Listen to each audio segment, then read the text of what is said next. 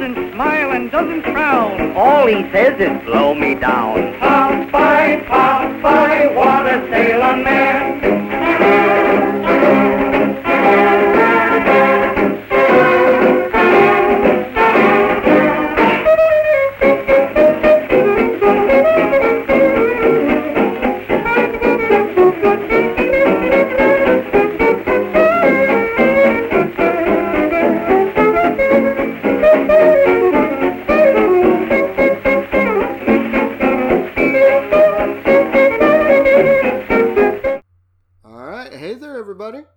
Hi. I guess I don't quite know how to start a podcast. This is Popcasting, which is not a name I came up with. A Twitter friend came up with that. And I forget who exactly came up with it, so if you'll remind me, I'll give you credit. I am Troy Fullwood, better known as Popeye Otaku on Twitter. Sadly, I do not actually sound like... I don't actually sound like this in my everyday life. I will happily use this to read Popeye's dialogue, though. Please do. And if you will introduce yourself? Yeah, I'm Betty Rocksteady. I am not quite as much of a Popeye fangirl, but I love all old cartoons and comics and stuff, so this is, I thought this would be a really fun project to get on with you. Yeah, well, this comic is worth it. We're basically going to be going through the plot of the comic, going back and forth and talking about it and our thoughts on it. And for this first story, I've got to get a bit of background out of the way, so this may take a minute. In December 19th, 1919, this rather unremarkable cartoonist named E.C. Segar started a comic strip called Thimble Theater. And it wasn't really much. It was sort of a knockoff of another strip called Midget Movies with this melodrama parody featuring Olive Oyl, Harold Hamgravy, and I forget who the bad guy was called. This comic lasted this format for less than a month. January 1920, it changed to a sitcom-type format in which the protagonist was Olive Oyl's brother, Castor Oyl. And it was sort of generally his get-rich-quick schemes along with Hamgravy, as he was renamed, who was Olive's boyfriend and Castor's friend. It wasn't really much of a comic. And there weren't really stories. There would just be like an excuse for gags for a couple weeks. Like there was in the mid-20s, there was a few stories. There was one where Castor was trying to kill a chicken to cook for dinner, but the chicken kept escaping from him with various slapstick gags. There was a couple stories where Castor became a fighting manager, a boxing manager. And the first time it was this little, rather familiar-looking short guy who couldn't fight very well because he was so puny-looking and lost the fight. Then Castor managed this big, tough, strong guy with one eye who wasn't very smart and was ridiculously strong. But this guy only lasted a couple weeks. Once the story was done, he was gone. Then we get to the start of the reprints, September 10th, 1928. It starts with a rehash of the earlier chicken story. We have Uncle Lubri Kent Oyl, one of the many such named Oyl relatives, stopping by with his African escape hen, the Wiffle Hen. And this part of the comic isn't really... It's very rough. Oh yeah, I definitely noticed a huge difference between, like, I hadn't read any Popeye comics before at all. So I noticed a huge difference between chapter 1 and the rest of the chapters. Yeah. And you're saying that was mostly based on the old ones. And you can definitely see a big jump in, like, the storytelling and the plot line after this first chapter. So, yeah, Segar at this time, he'd just sort of do a joke day in, day out in variations until it got old, and then he'd do the next joke. But there is kind of an appeal to that style of writing. Later on, his stories would get a lot shorter and more succinct and to the point. But here, he really will explore all avenues of a part of the story before moving on, and it's interesting. Yeah, you had called it rambly, I think, before, and I noticed that. This story is very rambly. Not a lot of good structure to it. The drawings are great, though. I love this style of drawing. It gets better as it goes on. Segar did not start out as a couple years after this story, this strip gets, like, really good. This is when it starts to get good. I really have a lot of respect for this kind of, like, when you're working in such a small format, keeping everything bold and clear so it's understandable. I just think it's really cool. Well, it's interesting. It's a lot more detailed than a lot of comic strip art today. Yeah. So the essentially what's happening is at first there's like 2 weeks of gags where Uncle Kent bets Castor some money that Castor can't possibly catch Bernice, and she'll just escape from anything. And it's just the same joke day in and day out. And then it gets to Castor, he bets him that Castor can't kill Bernice. And it just goes on and on with the same sorts of gags. But what's interesting about it is that, like, we think today of, like, Looney Tunes from, like, the 40s being, like, old. But this is Looney Tunes type humor 20 years earlier. But already by this point in, like, 1928, these types of gags were old cartoon gags. Yeah, so it all just kind of started from here, these early... I don't know, there's so much influence in cartooning now, and even in the older Looney Tunes stuff from these really early ones that people forget about. Yeah. Oh, yeah. It's very interesting how the whole thing developed. So they trying to kill Bernice goes on, let's see, 1, 2, 3, 4, 5 weeks of this. It's a lot, yeah. Very ambitious for Seagar storytelling at this time. And then Uncle Lubricant leaves... except that Bernice thought Castor was playing with her. So now she won't leave him. And she's an escape hen. He can't possibly cage her. So now Castor's stuck with her when he's sick of looking at her. And this is when the comic starts to change. Yeah, now we get some plot line and, like, mystery and intrigue. I found it was really cool. Like, they had introduced first the hen as being just, like, this weird kind of jokey thing, I guess. It was just, like, a funny way to get Castor Oyl all frustrated and doing things. But now there's, like, more mystery behind her. And it's almost like an adventure story after that. Yeah, well, then this is when it starts to have a plot. Because what happens is... these two guys see Bernice, and they offer, they're like, I want to buy her right now, how much? And Castor's like, 10 cents. And they're like, he must be kidding, he must mean 10 million. And they keep offering him larger and larger sums of money, again, the same joke done for a week. It ends up getting like $20,000, $30,000, $50,000, and more people are interested, and they're building up this big mystery of what is Bernice's secret? Why is she so valuable? And yeah, they're just falling all over themselves trying to give him the money. He doesn't even believe them, or they don't even give him a chance to accept it, really. They're so excited. Yeah, it gets to the point where they start threatening Castor's life. Then there's this bit where a mysterious woman shows up, clad in a black, ghostly outfit. Very mysterious. And, yeah, she's all legs. Yeah, all legs, the beautiful womanly legs. And there's this great gag where Castor, he tries to go up in a disguise, and so he's dressed as some sort of foreigner. And he's like, oi, don't you know, this is a very fine country, big town, ain't that so, senor, man, sorry, big hot dogs, it's like he's mixing up all these different foreigners. Yeah, it's obviously some kind of character, but it's very indistinct because it's so many things. Well, sadly, the disguise does not work very well. Castor gets kidnapped by these two goons, and they're going to kill him in the shack out in the woods. It's suddenly, like, after the strip being like these dumb sitcom-y gags day in, day out, suddenly this happens. It gets very dark, yeah.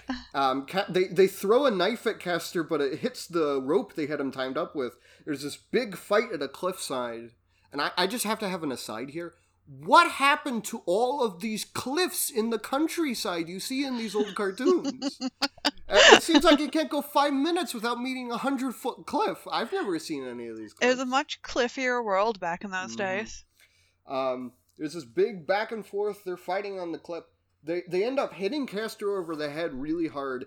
He falls to the ground, seemingly dead, and they bury him. It's like, oh my gosh, how are they going to get out of this?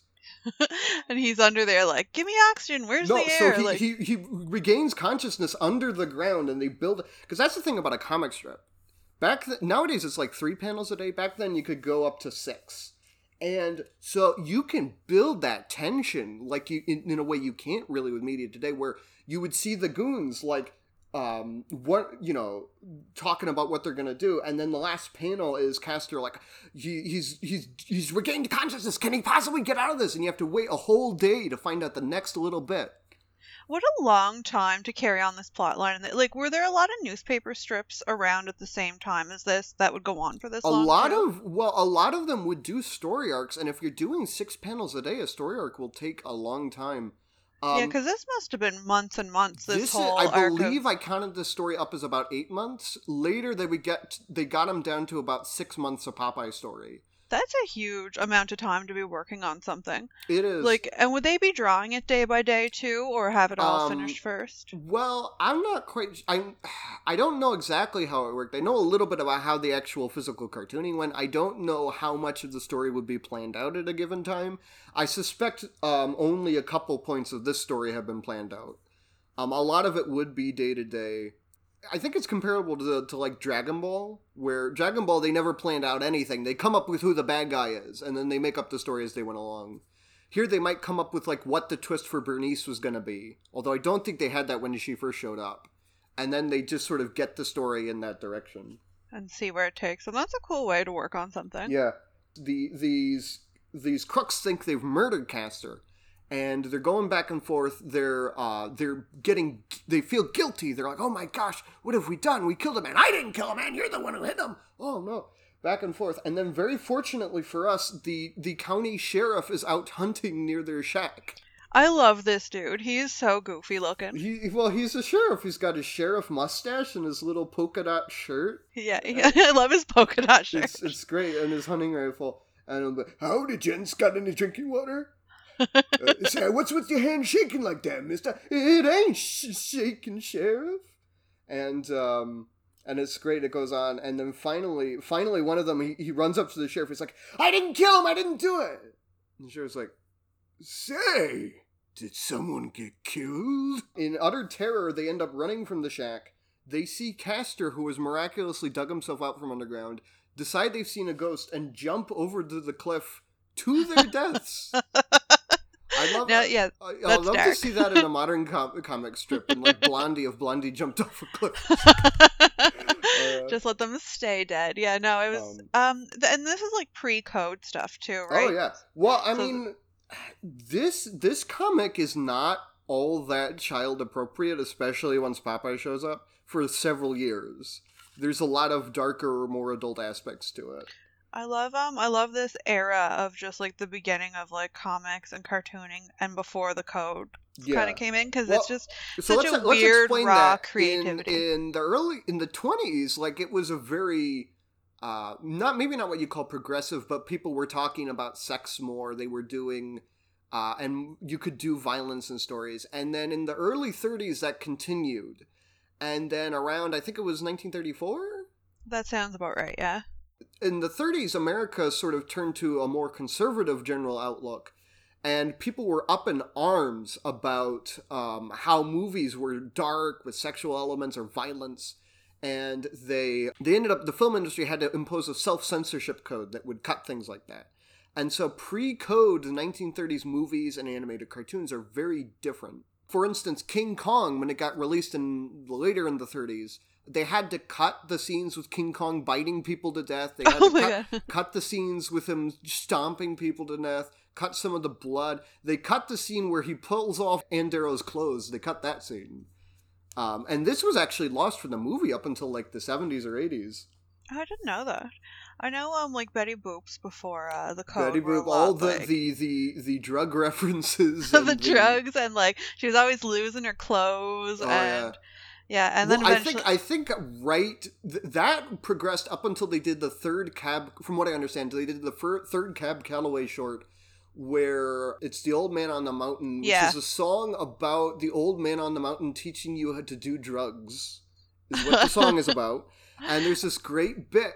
Well, there's a few bits that are really pushing it. The scene where Betty Boop, for like half a second, jumps out of her clothes and we see her in bra and panties. But there's the great bit where she says, it's like, I forget exactly how it goes, it's like, what you gonna do now? And Cab Calloway, a black musician, says, in the most sensual voice possible, baby, I'm gonna do the best I can. And white-ass people in the 30s were up in arms about it. Oh, man, that's one of my favorite moments It's in great. any cartoon It's ever. great. And But then at he the just time, goes into like this. the black musician getting that sensual about the white heroine, people threw fits about it, and they had to tone them down after that. Yeah, that does seem like about the right time when you saw the change, and she just gradually got more and more like better for for kids, Well, really. this also happened with Popeye, where early in the comics, as we'll see, he's a very out there adult character. And then Yeah. around 1935, they had to make him more restrained. But interestingly, the Popeye animated cartoons did not seem to be affected by the film code in any way. They're just as violent in 1934 and 1935 and 1936 as they were in 1933 and 1933. I wonder if like that kind of violence wasn't so cracked down on as like the sexuality and like Yeah, and that was gore. the thing. It's the cartoons did not generally play Olive Oyl very sexually. No, that's true. There is, I say that, there is a short where Olive Oyl is sleepwalking, and very briefly she sleepwalks in front of the moon, and we see her silhouette through her dress. Ooh la la. The biggest change in the Popeye cartoons is honestly when Jack Mercer took over the role. The original Popeye voice actor, who's the one I do an impression of, He's very almost kind of angry and upset about things. and then Jack Mercer, who I can't quite do, he's very happy-go-lucky, jolly, sing-songy, and that was honestly a bigger change in the character than any of censorship stuff. I really love the early cartoons where the voice is almost like a mumble, like you can barely. Well, yeah. So Billy Costello, Popeye, He famously talks like this, go.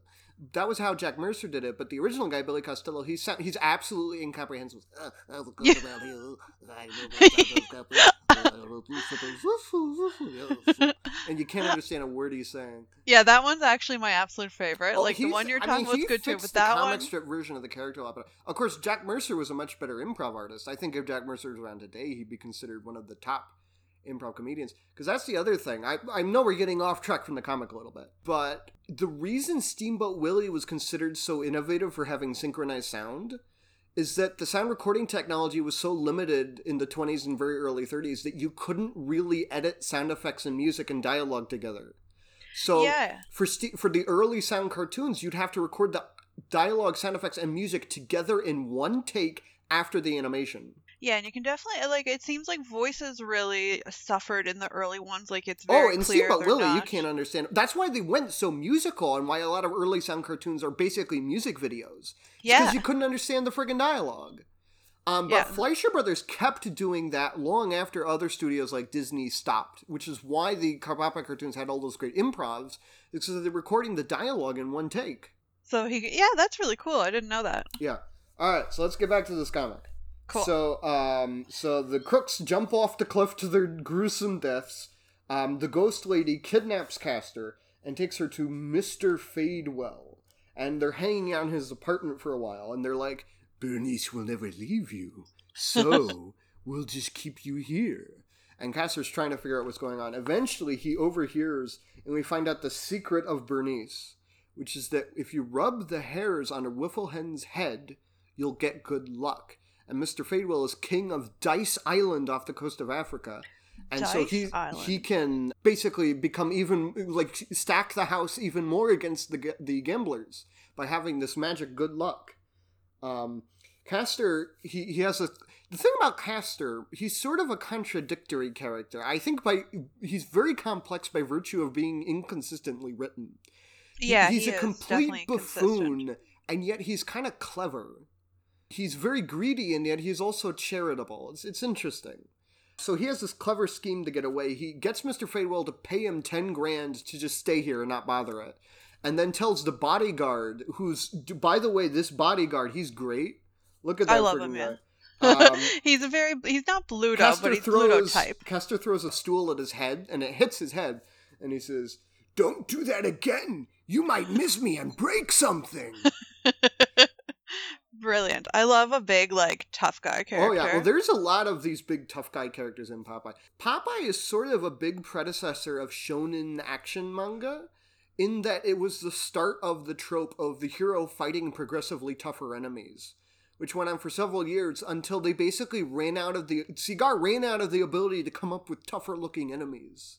Yeah, you can only draw big, giant guy so many times, I Yeah, guess. yeah. Well, we'll see how that progresses over the course of this. That's So gonna be Castor, excellent. he gets Fadewell to pay him, and then tells the bodyguard he's been paid so he doesn't have to worry. And the body's like, I'll check that with Mr. Fadewell. And Castor uses that time to escape. January 10th, 1929, he gets home. He tells his family he's planning to buy a boat with the 10 grand he was paid, go to Dice Island, and break the bank. He and Ham are going to go out on this. They buy a ship. Over the next few days, they buy a ship. The Good Tom Cod as the We owner. start to see some Olive Oyl here, which is really Yes. nice. Well, Olive Oyl is a great character. In the cartoon, she was mostly characterized as very fickle. But in the comics, she's more of a badass. She doesn't give two craps what people think about her or what she wants. If Olive Oyl's gonna want something, Olive Oyl is gonna get that thing, and you better not get in her way. And that's cool for the time, too, I guess, It's right? very progressive. I would be very interested in some theorists doing a feminist reading on Olive Oyl. She's a very... We'll see more of her. They buy the ship, which, as the previous owner says, there's not a hole in the ship except in the bottom where they don't show. They buy their supplies. They buy 1,000 cans of beans, 3 dill pickles, and a cake of soap. A single cake of soap. And, I mean, they're sailors. They don't have to bathe. That's a good point. And Olive Oyl wants to tag along is what's happening. They're like, the sea ain't no place for women. So they sent her out to buy a dime's worth of longitude to get rid of her. The store keep tossing her off to the next one, too. Yeah, They're yeah, like, yeah. oh, yeah, well, I don't have any longitude right now, but you can get some. Yeah. That guy over there has some. And then finally, and it's interesting, the day this happened, Seagar had a bad cold, and he almost didn't go into work the day he had to come up with this new character. Really? And so literally, now I gotta have a side note here. Popeye is the inspiration for Superman. Superman's creators have said in interviews that a big part of what they wanted to do with the character was take the fights in the Popeye animated cartoons and do them seriously.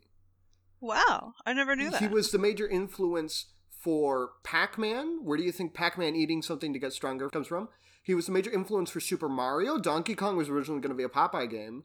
He was the major influence for Dragon Ball. Dragon Ball, and Goku in particular, is very heavily based on this comic. That's Imagine a world in which Popeye had never come to be, in which none of these things ever influenced by Popeye or anything influenced by those ever came to be. It would be completely different. Our media landscape would literally be different had Seagar not decided not to go into work because he had the cold. And didn't design this little Popeye. It was very exciting to see Popeye show up on this page, too. January 17th, 1929, Castor turns to Ham and says, "You'll find the scum of the earth right here in this port, so we gotta be careful in picking our crew. Hey there, you a sailor?" And we see this guy with a sailor cap, with one eye, with a corncob pipe, with a sailor's necktie with rolled up sleeves revealing his anchor tattoos. And he says, Do you think I'm a cowboy? and Castor says, "Okay, you're hired." And that is the start of it all. And then, yeah, it gets Popeye heavy right away, which is great. Well, so what happens is they have this lengthy, it goes on for several weeks, sea voyage. And over the course of the sea voyage, Popeye basically invents himself. He really, this was not a planned out character. He just starts doing things that suggest a compelling personality.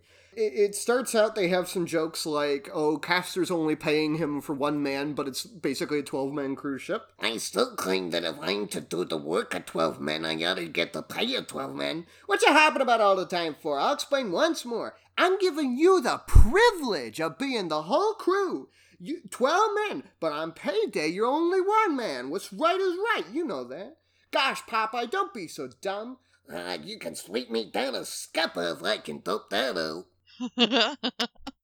Oh, no, this is a great bit. What's wrong with Captain Oil, mate? Smarter, Captain. I'm worried about you, Popeye. Yeah, worried something awful.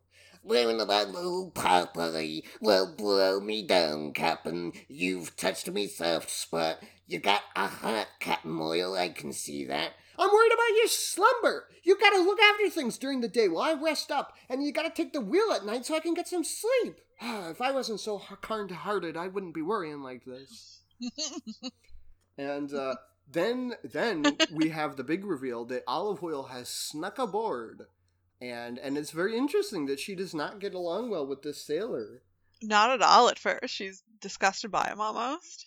We start getting some jokes about Popeye's appearance. And it's interesting, his first original design is very detailed, and over the course of this story, it starts to get simplified just because he's drawing it so much. Originally, he had a very small chin, very big tomato nose that got more and more tomato-esque as the story goes on.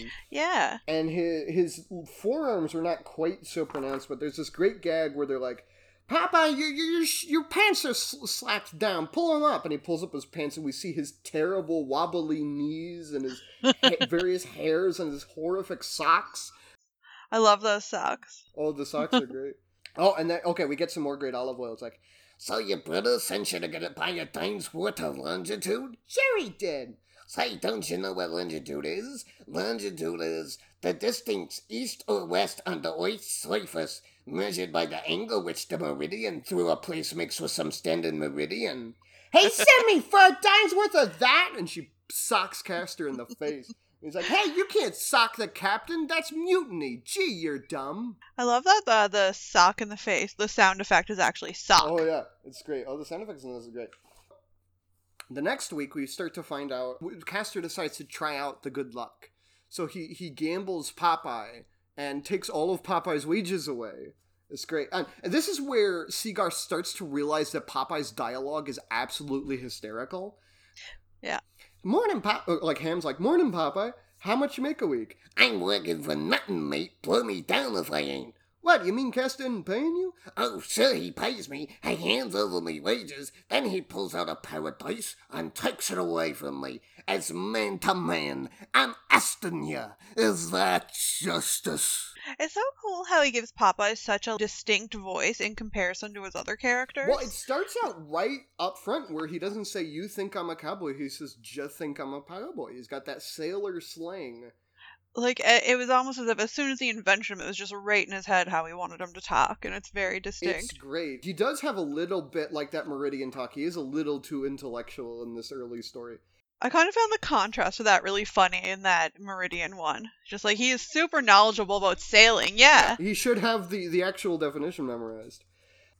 Basically, he then ends up starting to rub Bernice's head himself so he can win the money back. And they start getting really suspicious. It's great. And this is where actually, so Popeye originally has a white shirt, which with blue jeans, and the comic strip comes out as just white. The whole thing's white. And Seagar decided he needed more contrast. But how do you explain Popeye gets a different shirt in the middle of the ocean? So they're like, Popeye, I want the truth. Have you been rubbing Bernice's head for luck?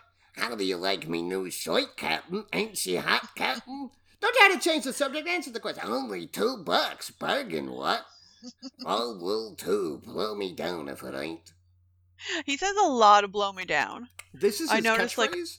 And it's interesting because he stopped saying, that was his catchphrase. He stopped saying it after a couple years because it just got kind of old. And the cartoons only used it a little bit, but it was so famous that Popeye said blow me down today. To this day, people years after he stopped saying it will recognize it as something that Popeye says. Yeah, because it was almost like, I think there's a period here where like almost every second comic strip he said it, and it was like... Well, we'll get to that. That's starting here. There's this great bit where he's like, Popeye, you're such a liar. Listen, you can quit any time. You get the heck out of there. You just watch your step and do as I say, or you can walk home. What do you think this is, a buggy ride? So they get more and more upset at Popeye, and finally Ham says, I'm going to teach this guy some manners. So he goes up to Popeye to punch him. So Popeye just socks him in the chin. And it's not necessarily a particularly strong punch, but it's the start of it. And of course Ham's like, that's just what I thought, a low-down roughneck like you. I won't dare fight you, you coward. Did you say that Ham is Olive Oyl's boyfriend? Ham is Olive Oyl's boyfriend. Once Popeye became prominent and he was written out pretty quickly. In fact, he is such a non-character with no distinct personality, right? That they write him out by just stopping to mention him for a few months, and the audience forgot who he was. That totally makes sense because he was such like I thought maybe he was another brother or something when I was reading it. I didn't catch that he was her boyfriend. He's Olive's boyfriend in Castor's Ham, and he's just a non-character. They just don't have the chemistry she has with Popeye. Because he doesn't have a personality. But here's the thing: if you watch the Robin Williams Popeye movie, which I have, it's excellent. Ham Gravy is in that movie. Yeah, he's the guy chasing his hat at the beginning. He's not mentioned by name once. The only reason you would know who he is because he's in the credits. And he's played by a somewhat known at the time comedic actor. He's like a bit part. He's played by a known comedic actor. So weird. That movie was so weird. Once we get, which will be a long time from now, to the stories that movie is adapting from this comic, we're going to talk about that movie. Oh, I would love to do that. Because that movie is more based on the comics, hence the extended Oyl family, hence some other things. I loved the setting in it, like the scene. It was beautiful. They built the town. They built that. There are no sets. The interiors are the insides of the actual buildings. They built it at Malta, and it's still there. You can go to Popeye Village in Malta. They got like actors dressed up as the characters. You're kidding. That's the coolest thing I've ever heard. Well, it was part of that 70s thing where after Easy Rider came out, which was sort of this indie film that made millions of dollars, Hollywood decided that the way to make popular movies for the 70s would be to take small-time indie directors and suddenly give them multi-million-dollar budgets and see what they did with it. And a lot of times it didn't turn out very well, because you get things, Popeye movies was great, but you get things like that where they would just spend like millions of dollars on the set. Or like the Popeye movie, they would spend like all day to shoot like 2 slapstick insert shots that took hours to set up. Oh, I'm excited to talk about that sometime and rewatch it, yeah. We'll get into the movie. So anyway, finally they were like, we're gonna put you in irons, Popeye, we're not putting up with it. And he's like, if you put me in irons, who's gonna do all the hard work? Gee, that's so. Well, we'll let you off this time. After this few weeks, we get to Dice Island. They find all these millionaires who've gone bankrupt and can't even afford a boat ride home. They go up, and Castor goes in, and he's like, I don't want to try my luck all right away, so I'll do a small game. But this is like a millionaire's gambling paradise. So he finds a plate where they're like, shoot a half. And he's like, all right, I'll shoot 75 cents. And they're like, $500,000, you idiot. Yeah, and there's like a page or so of him trying to... Well, finally, they get one of their housemen to be like, all right, just get rid of this guy. So Castor starts winning. Starting with 25 cents, he starts winning, and he gets more. And so this is when Seagar really gets enamored with Popeye's dialogue, and he'll just come up with something for Popeye to say, and it's the funniest thing, and he'll say it for like 3 or 4 days until it gets old, and then he'll say something even funnier. So we get like, blow me down, this is hard work. Hey, Captain Oyl, we're all in from carrying money. Ain't you never satisfied? And he goes on and on about, he's never gonna get satisfied, I can see that. Finally, it goes on, and like the guy who's running this, Mr. Snork, which is interesting because there was a Hanna-Barbera cartoon in the 80s called The Snorks, which was sort of like the Smurfs but underwater. Yeah, that was a weird one. I remember catching that on Boomerang. So I don't think it's based on this comic, but that would not be unprecedented. The Popeye comic popularized the term goon, and Jeep, the car, gets the name from a Popeye character. You're kidding. That's cool. Goon was like a term, but there was a Popeye character called Alice the Goon who was very popular, or at least very well known. And the original meaning of calling somebody a goon was to say they looked like Alice the Goon from Popeye. Oh my god, I love that. Yeah. I love goon. Goon is an excellent word, and I feel very grateful to Popeye. You will find Alice the Goon very interesting when we get to her. That's a few years away. So, Mr. Snork, he's like, oh my gosh, we're losing money. He goes to the other gamblers to try to get him to help him kick the guy out. And they're like, nah, you've been scamming us out of our money for years. This guy's gonna break the bank. And finally, Castor breaks the bank. And he's like, some of your games are straight, and I happen to know they're semi-crooked. You've wrecked many a millionaire. Your victims lined the beaches with not enough money to go home. And now, Mr. Manager of the Great Dice Island House of Chance, let me give you some advice. Gambling does not pay. Adios. It's great. Yeah, brilliant. Good little speech. Well, then there's the issue that they can't fit all of the money into the boat. So they start having to toss some of it, the rowboat, to get back to the ship. They have to toss some of it over the side, and there's this great bit. There's 1, 2, 3 million that'll never be spent. Blow me down, and my wages is only 25 a week. But this is when the drama really gets going. Mr. Fadewell gets there, and he's not too happy that the bank is broken and Castor Oyl got away with everything. So he tells Mr. Snork to sneak aboard their ship and do whatever it takes to secure the money. I really like Snork. He's very, he's a good villain. He's sneaky, and he's... Well, he's a lot of... The two main Popeye villains are Snidely Whiplash-esque mustache twirlers and Bluto-style tough guys. Those are definitely they're my favorite villain types, so this is excellent. He's great. Snork has a great design. I am more of a Bluto fan. I'm not gonna lie, I got a thing about Bluto. Bluto is only in one story in the comics, and it's my favorite one, and he's very different than how he's portrayed in the cartoons. He's actually a very serious threat. Really? Yes. That's gonna be cool to see. Well, what happened was they wanted one villain for the cartoons, so Seagar had his assistants bring him every villain they'd had up to that point, and then he combined them. Oh. Bluto is like an amalgamation of all these designs. Oh, cool. So, Mr. Snork gets aboard the ship and convinces them that Mr. Fadewell was gonna do something horrible to him, and I had to get away. And they completely buy it, except Popeye. Popeye takes one... He's never met Snork. And he's still... Popeye takes one look at him, runs up to him, and socks him on the jaw. And everyone's like, what the heck are you doing? And he's like, what do you sock him for? I don't like his looks. and he just keeps punching him, and they're like, Popeye, what are you doing? And this is where Popeye starts to become violent. And then Popeye notices Mr. Fadewell's boat following them, and he's like just standing there looking out on the bow of the ship, and he's like, blow me down. I got a feeling something terrible's gonna happen. And it's written in that... I love the... they really use spooky. an appropriate, terrible type fonts to have that. Well, this is back when they hand-lettered stuff, so you could do, crazy fonts and things. I really dig hand lettering. I think it looks cool. I mean, I understand absolutely why they do not do it anymore. It sounds very painstaking. Oh, yeah. And, it's hard to keep it readable. Popeye, it's your fault. You got us believing the things are not as they should be. We're all jumpy. I knows what I knows. I smell something and I'm warning you. Something terrible is gonna happen. Listen, you shipwreck. You're the cause of us suffering like this. Now, if something terrible doesn't happen, we'll feed you to the fish. Well, blow me down. I lose either way. And then he just keeps following me, a couple more punches on that guy. Yeah, well, finally, Snork gets sick of it. And this is where you really build the tension in the Daily Comic Show. Snork gets a gun, and he starts crawling and sneaking up to Popeye day after day. He gets a little closer, and then he's like, shit, my shoes are squeaky. I gotta oil them. So he has to go back and oil his shoes.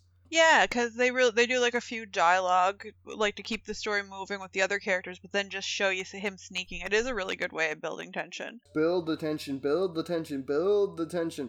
Because that must have been a period of a week or so, waiting to figure out what's going to happen. It's 1, 2, 3, 4, 5, 6 days before he gets to Popeye. Yeah. Finally, on the 6th day, he gets closer. Turn around, I wouldn't shoot a talk in the back. Popeye, your time has come. You see now that it doesn't pay to interfere with my plans or suck me around the way you've been doing.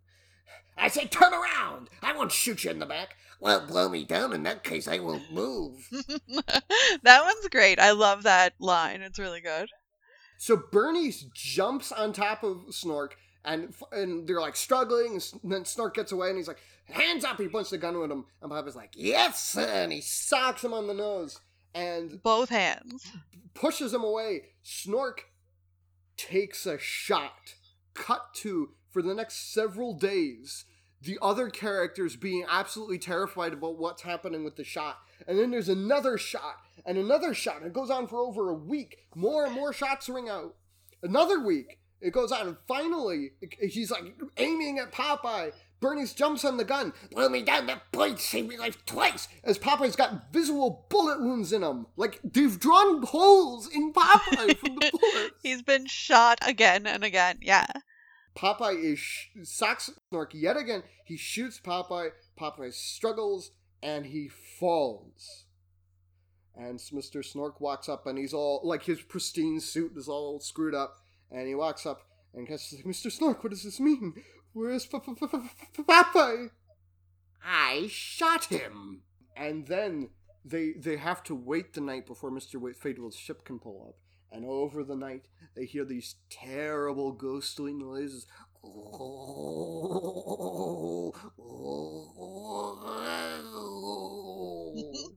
And they're absolutely terrified about Popeye's ghost. Cut to several days later, they're building the tension. Popeye is rubbing Bernice the Whifflehen's head. He's alive. He's fallen into the deck of the ship. He's got bullet holes in him. And he's rubbing Bernice's head to give him enough good luck to survive being shot. That is amazing. Like, the Whifflehen is super lucky. And this is the thing. Some people, there's been misinformation out there that before the spinach, Popeye got his strength from Bernice. And that's not really the case at all. He used Bernice to survive not getting shot. But there's nothing to suggest he isn't really strong up to this point. Well, because here's what happens. Finally, Popeye... Well, they're fighting Snork. Castor gets a gun, and he goes to shoot it. Snork's, like, choking out Olive. Castor gets a gun. He sneaks up behind Snork. He fires the gun. He doesn't have any bullets in the gun. He's running in fear, like, just wait till I get some bullets! And then finally they lose, and Snork's like, I'm gonna shoot you. And then Popeye sneaks up, and he's sneaking up, and then he's like, Popeye, I thought you were shot. Well, what do you think these is? Buttonholes? And now, Snorky, just as soon as I rub the whiffle for luck, I'll take you on. You can't be alive. I shot you 15 times. Bang. 16. Couple more bullets or less ain't gonna stop me now, Snork. I'm after your neck. Punches Snork. And he knocks him out pretty quickly. And so essentially, Popeye gets his super strength from it being narratively satisfying for him to be very strong. They've built this up for so many weeks and weeks and months. You just want to see Popeye sock that guy in the jaw. Yeah, absolutely, because he's punched him before and not had that much of an effect on him. But finally, something kind of... Yeah. All the bullet holes in him are something, too. And then Fadewell gets aboard, and Popeye just knocks him out. And he's like, how about bringing him to knock him out again? I ain't quite satisfied. So they kick him off the boat, and but then Popeye's luck has run out. What I need is 3 doctors, not 3 cheers. Oh, too late, nothing will help me now. I lost too much red ink, blow me down, I'm cooked. They're like trying to help him, and he's like, nah, that's lovely. I lived on a deck and I'll die on a deck. So Castor, he's like, nah, I'll do an operation, and he gets some saws. And Popeye gets up and starts chasing him to punch him. So you'd think, Popeye's gonna die. How on earth is Seagar gonna write himself out of this one? Oh, Popeye just wakes up the next morning and is completely fine. He just feels great. I never felt better in my life. It takes more than 16 bullets to sink old Popeye. It's great. It's like how else would you write yourself out of that? Oh, he just wakes up and he feels fine. And that, Castor returns home. Finally, for the first time in his life, one of his get-rich-quick schemes has worked out. He's a millionaire. And that's the end of the story. And that's it, yeah. So what did you think of this? I enjoyed it a lot. When I first started, I thought the Whiffle Hen was cool, like that first chapter, but I was a lot happier once it started to get into plotline. When I reread this was better than I remember it being. Yeah. Volume 2 is when it starts to get really good, of the reprints. This is just the start of Volume 1. It really starts out with a lot of old jokes told in an unoriginal manner over and over again. The story part, once the story actually starts, is a lot better than I remember it. Yeah, I especially like once they get onto the boat is where, well, I guess once Popeye shows up, must be where it kind of starts hitting me the most. The stuff with Castor, like they're gonna kill him, like we didn't go into much detail on that, but they really build up the tension with that quite successfully. But here with Popeye, when he shows up, it's just great. He's really like the first really good thing in the comic. And it's almost like the character balance is better than too. I find with the focus on Castor and just like people coming after him. I don't know, maybe I just didn't have enough of, I didn't care about him enough. Yeah, Castor is interesting. The dynamic between Popeye and Castor really goes on, because Castor is the star of the comic at this point, and he has been for quite a while, and he stays the star for a good while after this. Popeye is, like, shockingly good. His dialogue is hysterical. He's got a compelling personality. It's really like, and it's lightning in a bottle. This is, like I said, he wasn't created. They didn't set out to create this character. He just sort of on that boat ride developed. Yeah, you can tell once the artist hit on, he knew that it was something to stick with, because the personality just kind of comes right out of Popeye. Well, in the next story, we'll see they try to write Popeye out with, even then, it's like clearly written where they're like considering whether to bring him back or not at that time. And they bring him back pretty quickly after that. Because there had been characters like this up to this point in the comic, and they were just one-time bit characters. There were a lot of one-time bit characters in this comic. But Popeye was a little something special. So before these ones, you were saying it was just more like one-off, like it wasn't. There would be a theme for gags for 2 weeks. Okay, but it wasn't like a plot line. No, it would just be like, oh, Castor's a boxing manager, and you'd have 2 weeks of jokes of Castor being a boxing manager, and then you move on to the next thing. Did Olive and the rest of the family have much of a Well, they were the main then? characters. It was Castor, Olive, and Ham, and then Olive's parents, Nana and Cole Oyl. And that was the cast. And you'd have bit characters outside of that. Cool. The other thing about this story is that it has very odd structure. Like we were saying at the beginning, it's very rambly. It sort of goes off in weird directions. Each chapter to the next can be very different in tone. Like that first chapter, like we were saying, was very, like, just all the gags about the wiffle hen. And then, it doesn't read like a planned out story, but it still reads like a story. Yeah, and I think what he had planned out initially, he was just going to do the gags for Bernice. He came up with the idea of doing this plot where I think he had like Dice Island and these crooks, and that figured out. But I think very much this is a story he was making up as they went along.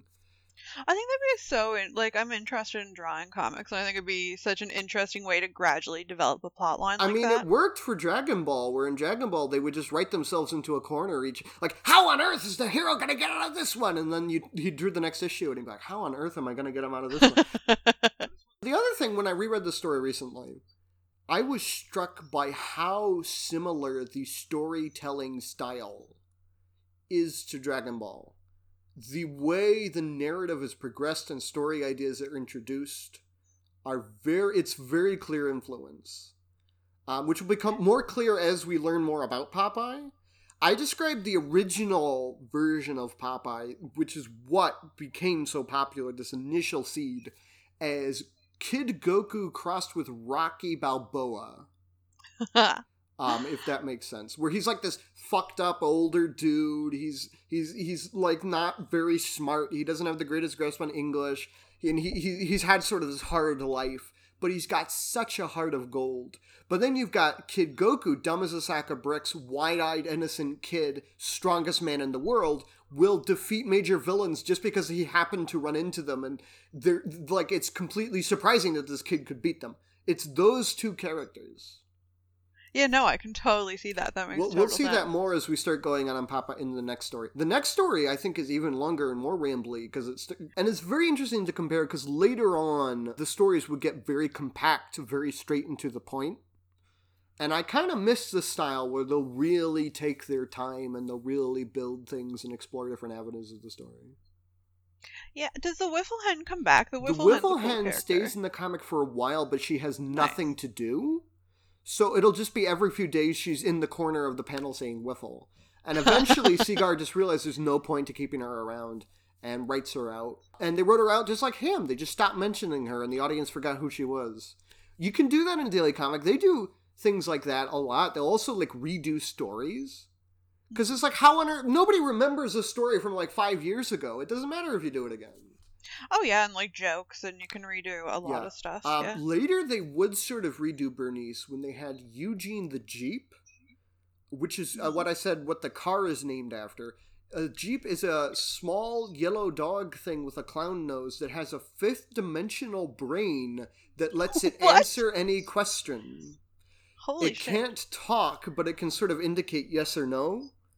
And, so this is, if you've ever wondered why in the Popeye movie they have a plot about Popeye's baby being a psychic and Wimpy using him for the horse races. Oh, yeah. It's because that was gonna be Eugene the Jeep, and it was based on Eugene's first story. And they realized that there was no way to keep in budget to do Eugene the Jeep. The movie is, like, fairly realistic looking, so it's like, they didn't think they could, like, do, like, some really super realistic animatronic. It would cost, like, too much. So they combined it with the Sweet Pea plot. The movie is based off of two stories. The first Eugene the Jeep story with the horse racing, and then the second Eugene the Jeep story where Popeye's just like, "Say, Eugene, is me pappy alive?" and he's like, yes. And he's like, "Where is he?" And he points, and they go find his father. Which is interesting. And Pappy is an interesting character. We'll get into that more when he shows up. But basically, like I said, around 1935, they had Popeye toned down. He couldn't be as violent. He couldn't go around punching people for no reason. He had to be more respectable and so forth. Yeah, and that takes do you feel like that takes a lot of work? Absolutely. Popeye immediately became the least interesting character in his own comic. Fortunately, by that point, the supporting cast and the writing quality had increased so much that it's still very enjoyable. It's a weird trade-off with those kind of things. Like, I found the same with Betty Boop going from pre to post-code. Yeah, where the animation quality gets better and they get more sophisticated, but there's just something missing. Yeah, absolutely. Like, the surrealist quality is completely gone. Well, yeah, and the early Popeye shorts were also very surrealist. In the cartoons, the usual Popeye animated gag was Popeye punches something so hard it turns into something else. Yes, I love those. It's interesting. So you may have noticed from this, talking to the audience, that the Popeye comics are very different from the cartoons. The cartoons and Popeye was one of the first comic strip characters to be adapted to animation, which is how popular he was. Usually it was the other way around. And his first appearance wasn't a Betty Boop cartoon, wasn't it? Yeah, they essentially did a pilot where it was Betty Boop cartoon, but it's like stock footage of Betty Boop. It's actually stock footage of Betty Boop from the cartoon where she's topless hula dancing. Yes. Where the lei is the only thing covering her breasts.